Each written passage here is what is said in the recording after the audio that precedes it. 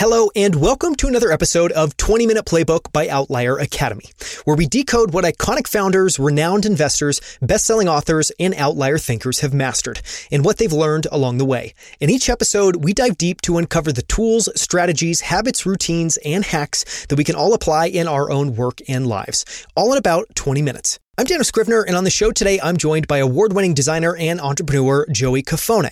Joey is the founder and CEO of Baron Fig, which is known for its incredible pens, notebooks, and journals like James Clear's Habit Journal. He's also the author of a brand new book called The Laws of Creativity, where he breaks down creativity into 39 laws that anyone can follow to become more creative. You can find a searchable transcript of this episode, as well as our episode guide with ways to dive deeper at outlieracademy.com/141. That's outlieracademy.com/141. Please enjoy my conversation with award-winning designer and entrepreneur Joey Cofone. Joey, I am so thrilled to have you on 20-Minute Playbook. Thank you so much for joining me. Oh, Daniel, thank you for having me, man. I'm excited for this. So I'd love to jump straight into the questions on this portion of the interview. And I'd like to start out with a recent fascination. What have you been fascinated or obsessed by recently? What can't you stop thinking about? Yes. My wife will tell you I have unfortunate obsessions that come and go in waves. And one that's been really bugging me, and I'm just throwing big ideas out at the beginning here, controversial even, which is the juxtaposition of skill and renown. And so, I'm writing this book, and I could give a crap normally about an audience that I personally have, because that's what Baron Fig is for. However, I've heard over the years, hey man, you need a personal brand, whatever. But there's this idea that I can be the greatest and the most creative person I know. And actually, I feel like I am. But that doesn't equal the greatest following. So, and then you have the opposite, which this is what really bugs me, is you can have someone who is actually like just a half-assed creator, really just spewing out stuff that's actually detrimental to people's creativity, but they have the following. And so what's kind of getting me going these days, driving me up, is that I'm on a mission. Now I'm on a mission to take them down, to prove I want to compete. I want to beat people up, metaphorically speaking. And this idea of skill and renown is something that is really driving me to understand and explore more. It's so well said. And, I don't have many thoughts to add, except that if you do end up finding out the root cause of that, I would love to know, because I've noticed that myself as well, too. And it's tough. It's tough, especially when you put so much energy and effort into what you create. I want to switch tacks and ask a very different question. If people listening could shadow you for a day, from the moment you wake up until you go to bed, as creepy as that might be, just kind of a fly on the wall, what do you think they would be most surprised by? And I think what I'm looking for here is something unique about your routine, the way you work, the way you live. I think broadly speaking, they'd be I'm going to follow a creativity guy around. I think they'd be surprised at how much discipline there is. I go to bed at 8:30 at night, get up at 4:30. I exercise, meditate, read. I play my trumpet, and I do kind of a host of things, including writing, and then I go to work, right? And I kind of treat it like Kobe, treated practice before practice. And I think they would be surprised at that, because there's a stereotype of creatives, which is flying by the seat of their pants. And I'm here to tell you that that's absolutely not. And we need to separate that from what creativity is. We need to decouple this ridiculous stereotype so that more people can blossom creatively. Was that something that was always natural to you, or have you had to work at that super intentionally over time? I think it's a great question. I've only done what's natural ever, and I think it's my greatest strength and my weakness. I have been absolute, to pull in some D&D terms here, chaotic good is probably where I am. I failed 15 classes in college, didn't give a crap at all. I've gotten in a lot of trouble in my life. And then I discovered design, and it flipped. And I worked all the time, and I directed that chaos into powerful discipline, I suppose. And I've been, specifically tracking my habits. I know it's a big thing now, but I'm going on 13 years of tracking, like every day, tens of thousands of habits or whatever. You're user one, I'm pretty sure. Dude, I'm way back, man. It all came from a book. Do you remember I don't know if they still make them, highlights that were in the doctor's office for kids? No. Oh, they had it's a Highlights magazine, at least up over here where I am in New York. And I read something about, I forget what it was. And I was like, oh, I could do that. I'll make a little grid and track my stuff, and boom, it's stuck. It's fascinating. Yeah, it all came from Highlights, which I don't think anyone will ever give that answer again. I want to ask a question about Baron Fig. You're the founder and CEO of Baron Fig, which makes some of the best notebooks and pens in the world, including James Clear's Habit Journal, which rose to fame over the last couple of years and came out of his incredibly popular book, Atomic Habits. What are your favorite Baron Fig products? What do you use daily and what do you love? Yeah, great question. So aside from the obvious ones like the Confidant notebook and the Squire pen, because those are really at the heart of what we did in the beginning, and I'll always have a soft spot. And James Clear's journal, I personally designed myself with him. So of course there's, feelings towards that. But actually my favorite product that is, non-obvious is the Strategist index cards. I took index cards. I did a very small upgrades. I put a dot grid on one side, blank on the other. I rounded the corners so that they don't get all frumpy real quickly. And these have become really the cornerstone of how I operate every day. Each one, creativity is the practice of ideas. And each one is an idea on a card. And then you're able to hold your ideas and move them around and hand them to people and rip them up. And it's just a wonderful tool. And it's $8. Can't beat that. And that's basically your to-do list for the day? Yeah, it's my to-do list or it's ideas. So I just grabbed from the ones I have a repository that I keep of things that I want to keep thinking about. And so you can see there's, a couple dozen here where I'll just sit down on a Friday and go through them all. And, intention, accidents. I don't even know what this says, but, but it's like, where does this come from? I've got no clue. But that's the beauty of it. They're like ideas. You don't have to have them perfect and ready to go. And this is why I really like them. That's so cool. I've never come across that product. I was going to ask if you wouldn't mind sharing a little bit of the backstory behind the James Clear Habit Journal. Because I guess what I was curious about there, one, I didn't know you designed it. So that's a fascinating thing. I think I'd love to hear a little bit more about. But two, in so many ways, it seems like it, inevitable that along with this habit book should be some sort of a habit tracker. And why not have something that's physical? But I think for some people, they might be surprised that Baron Fig made something that was, so focused on a book, so focused on a habit practice. Talk a little bit about the origin of that product and the relationship with James Clear. Well, James is a cool dude. Definitely a weird guy in a good way. And we'll talk about in the full podcast, how much I love weird. And James is a unique character. And I was invited to a retreat. I met James.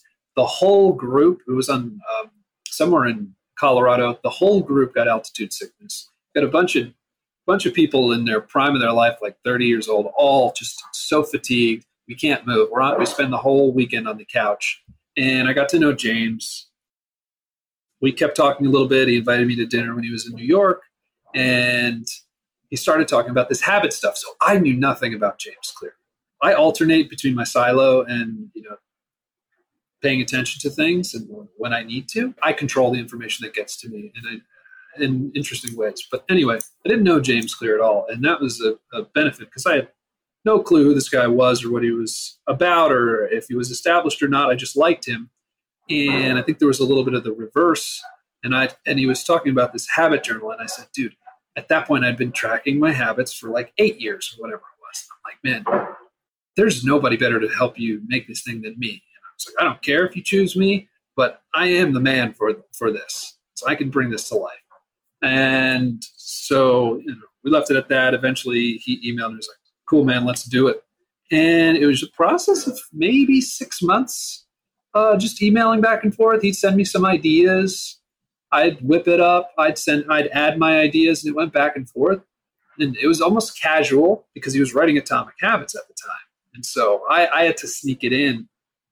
Of course, I had a ton of things going on. So it's such a low-key development. And then all of a sudden it was real. And I didn't ask about Atomic Habits. I didn't know it was called anything. And then he released this book, and all of a sudden everyone's talking about it. I'm like, who the hell is James Clear?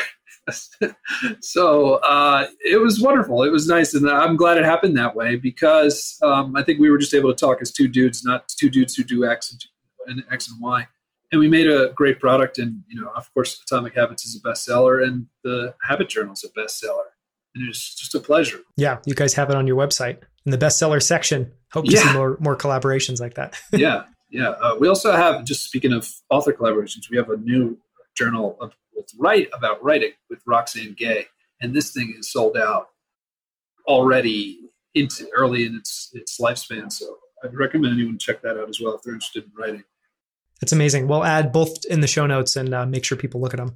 You're also the author of The Laws of Creativity, which is about to come out. It's available for pre-order now, and it's published by Baron Fig's new imprint, Baron Fig Circus. And your book has over 400 pages of incredible stories, principles, examples, practical tools. So I'm going to ask an impossible question to try to put you on the spot a little bit, which is if somebody came to you and said, hey, it's amazing you got this 400-page book. I've got like 2 minutes or a minute or 90 seconds. Can you try to just get across the gist of creativity or kind of what I should take away from the book? How would you distill down the laws of creativity? And again, apologies for asking you the impossible question. Yeah. For people out there who don't know, Daniel sent over the questions for me to ponder, and I appreciate that. And I thought about this one the most because I want to share good ideas. And I came to a conclusion, a very clear conclusion. Can I distill the book to a few principles? No. It's a book of 39 laws, and each is important to the whole. It's like trying to distill the dictionary, right? The way I wrote it, the way I intended. However, I can boil the book down to a few ideas to share, which is that you are more unique than you realize, and creativity is not magic. It's reproducible and reliable, and you can master. And if you asked me, Joey, okay, you can't tell me how all these laws work in 2 minutes. What is creativity? I would tell you simply, it's the practice of ideas. That's it. It's a great encapsulation. I mean, I think that gets across a lot of the important points in the book, which we're going to talk about in depth in a second. Switching gears, I'd love to talk about areas where you have an edge or a superpower. And I know superpower may feel like a loaded term, but you are an award-winning designer. You've done a lot of amazing work. When you think about what might be your superpowers, what comes to mind, and how does that show up in your life for your work day to day? You've asked this question many times. What is your superpower? It's a great question. And I mean, to be super honest, maybe the most striking answer is simply because, and I've heard several guests have basically paraphrased, have said this to me, and so I'm paraphrasing it for a bit, but have said that it's really hard to try to identify your own superpowers. So they just lean on what other people have told them. And something I've heard a lot from other people, it's typically when I'm working with a founder of a startup or a designer on a design team, is I can, in a really short amount of time, kind of grasp the big picture and the big idea, and can start to make connections and to start to be helpful in terms of helping them think about that idea.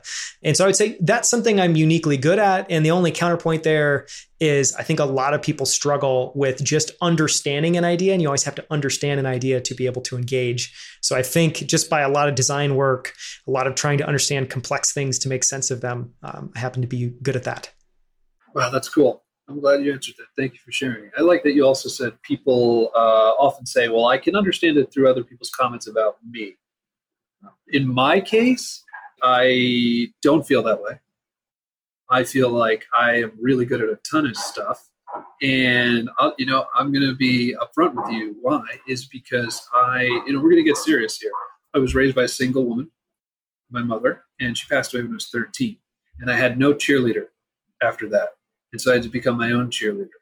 And it was a tough time, but it taught me a lot about being confident, about being, if I don't say it, no one is at this point.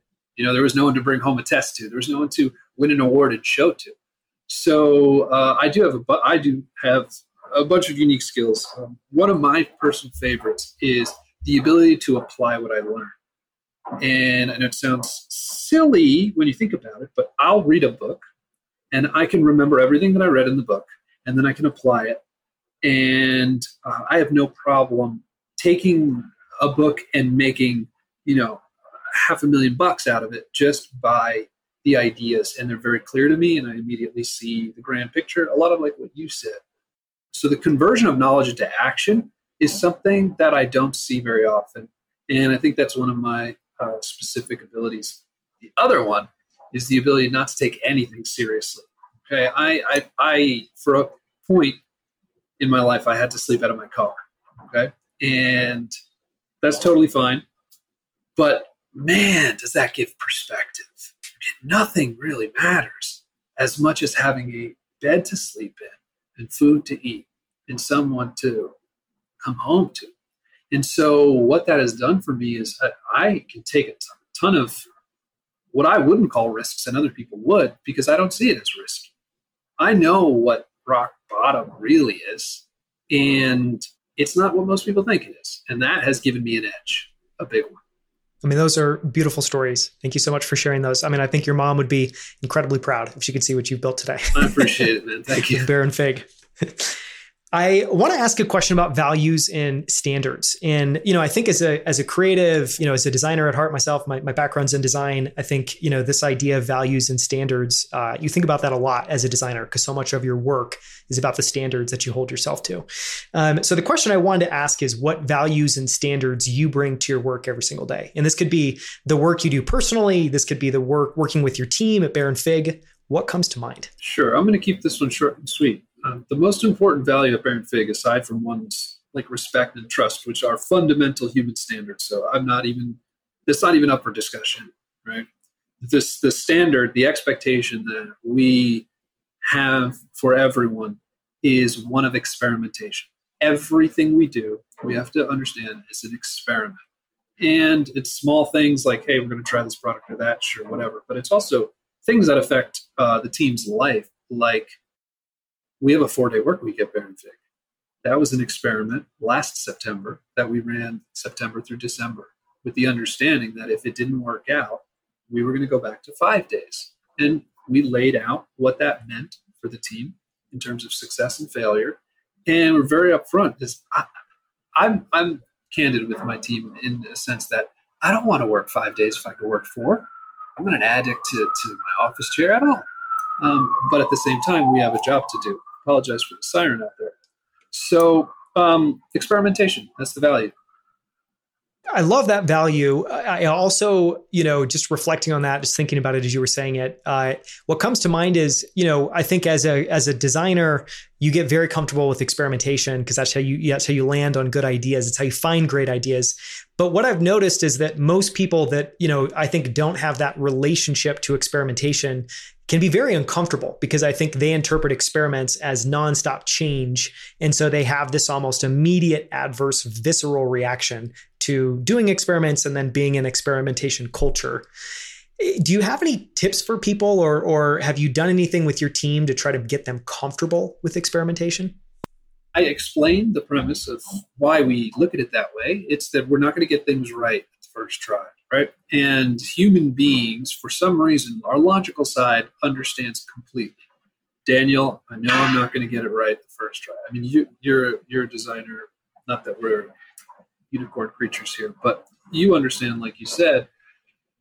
But at the same time, when we don't get it right, or when most people don't get it right on the first try, even though logically they know they shouldn't, they get discouraged, they get disappointed, they get frustrated. And I have open conversations with my team all the time about what that means, especially back when we first started. Now it's sort of ingrained as new people come along, everyone sweeps them up in this. So really just keeping an open dialogue. And the other thing is I share my failures, and I'm like the first dude to share failures at Baron Fig. Look at the crap I just made today. Look at this garbage I wrote. Or like, if I made a bad decision that is only able to be identified 6 months or a year later, like I just, even though no one's asking, I talk about it and I'm like, oh my God, I wish I didn't do that.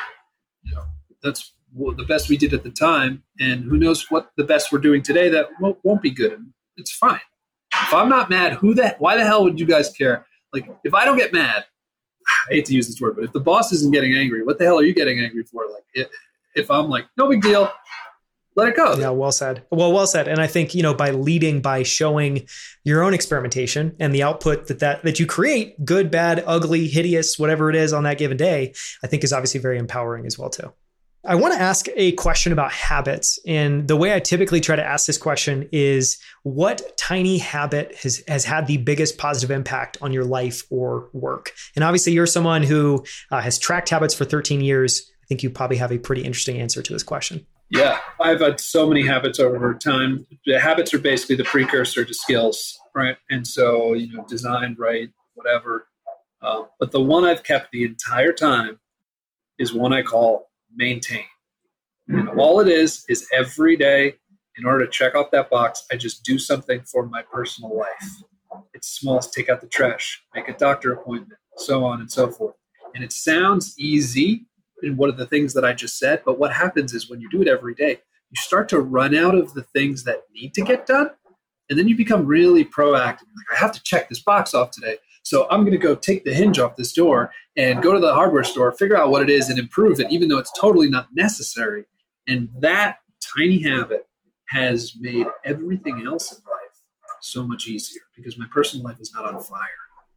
It's fascinating. I have a similar one I call Level Up. And for me, it's basically a challenge. I don't know. It might sound super cheesy, but I read a book a while ago. And one of the quotes that stuck out to me is, every single day you have a chance to go for gold. Don't settle for silver. And so this Level Up's basically a challenge to myself that I have to do something that I'm uncomfortable with. And so it can be as simple as, it's the end of the day. I really don't want to go to the gym. If I go, I'm only going to have 15 minutes. So I've got every reason in my mind to say no, but I'm like, no, I'm going to force myself to go, and I'm going to try to have the best workout I can in whatever amount of time I have.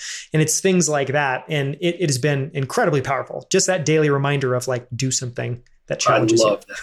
That's awesome. And So Level Up. Maybe add that. Did you come up with that terminology?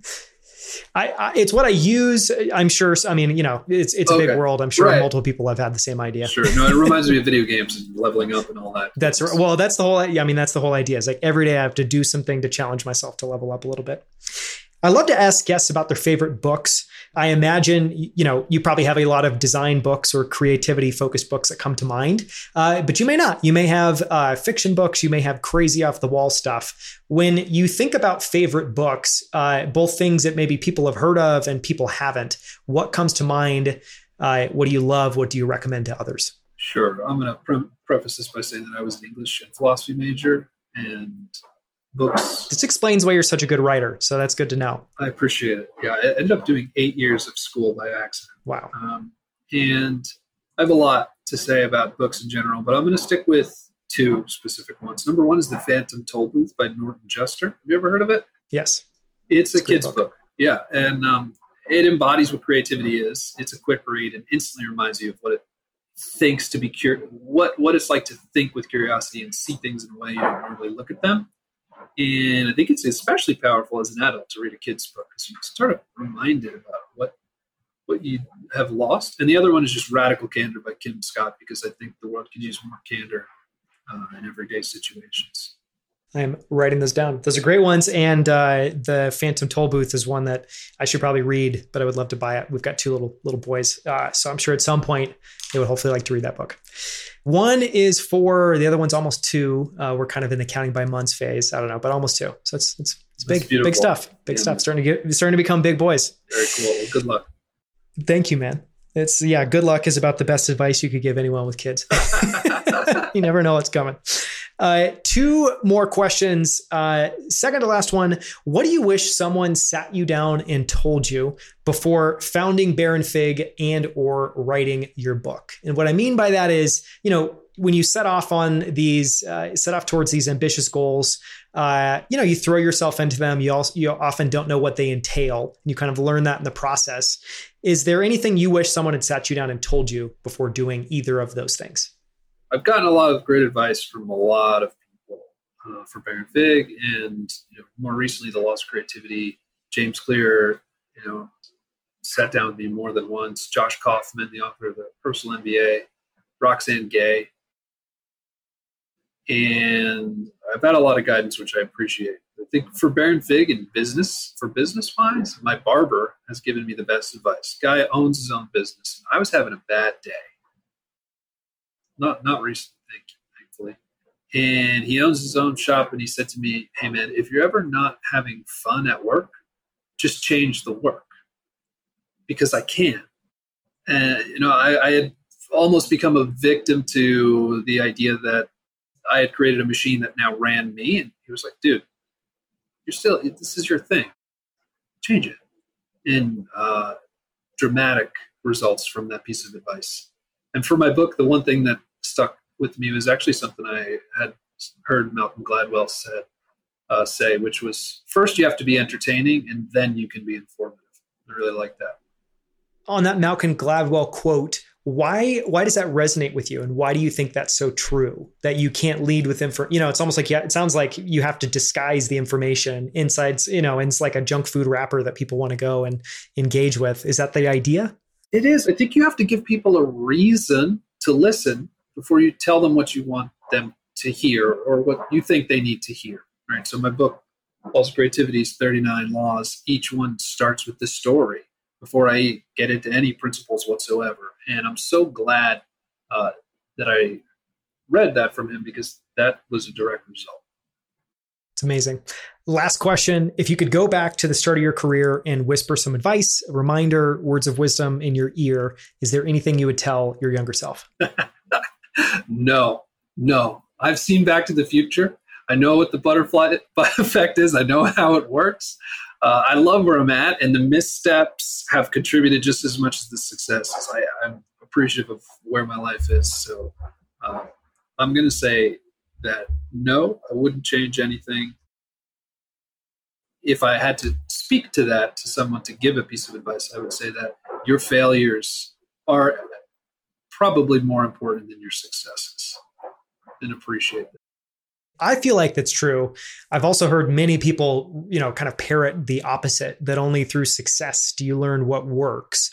Can you give an example or think of something where failure just contains something that was really valuable? I think it's the failure is in what you learn that didn't work is as important as not. So for example, when I wrote this book, I wrote the intro. I wrote 5, 6, 7, 8 different intros and had people read them.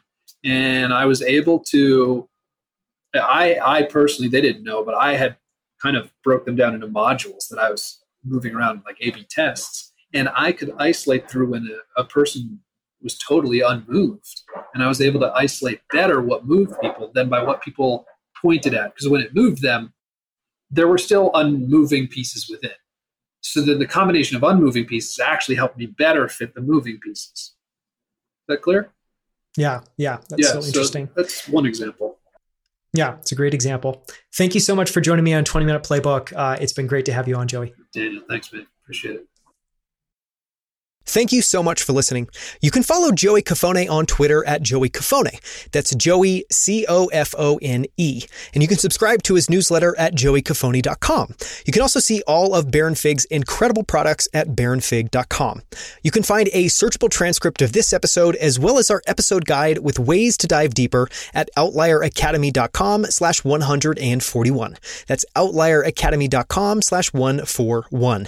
For more from Joey, listen to episode 142, where we explore his new book, The Laws of Creativity, which includes 39 laws that anyone can follow to become more creative. You can find that episode at outlieracademy.com/142. That's outlieracademy.com/142. For more from Outlier Academy, follow us on Twitter, LinkedIn, and TikTok. Subscribe to our YouTube channel at youtube.com/outlieracademy, or visit outlieracademy.com for more incredible 20-minute playbook episodes. We'll see you right here with a brand new episode next Tuesday.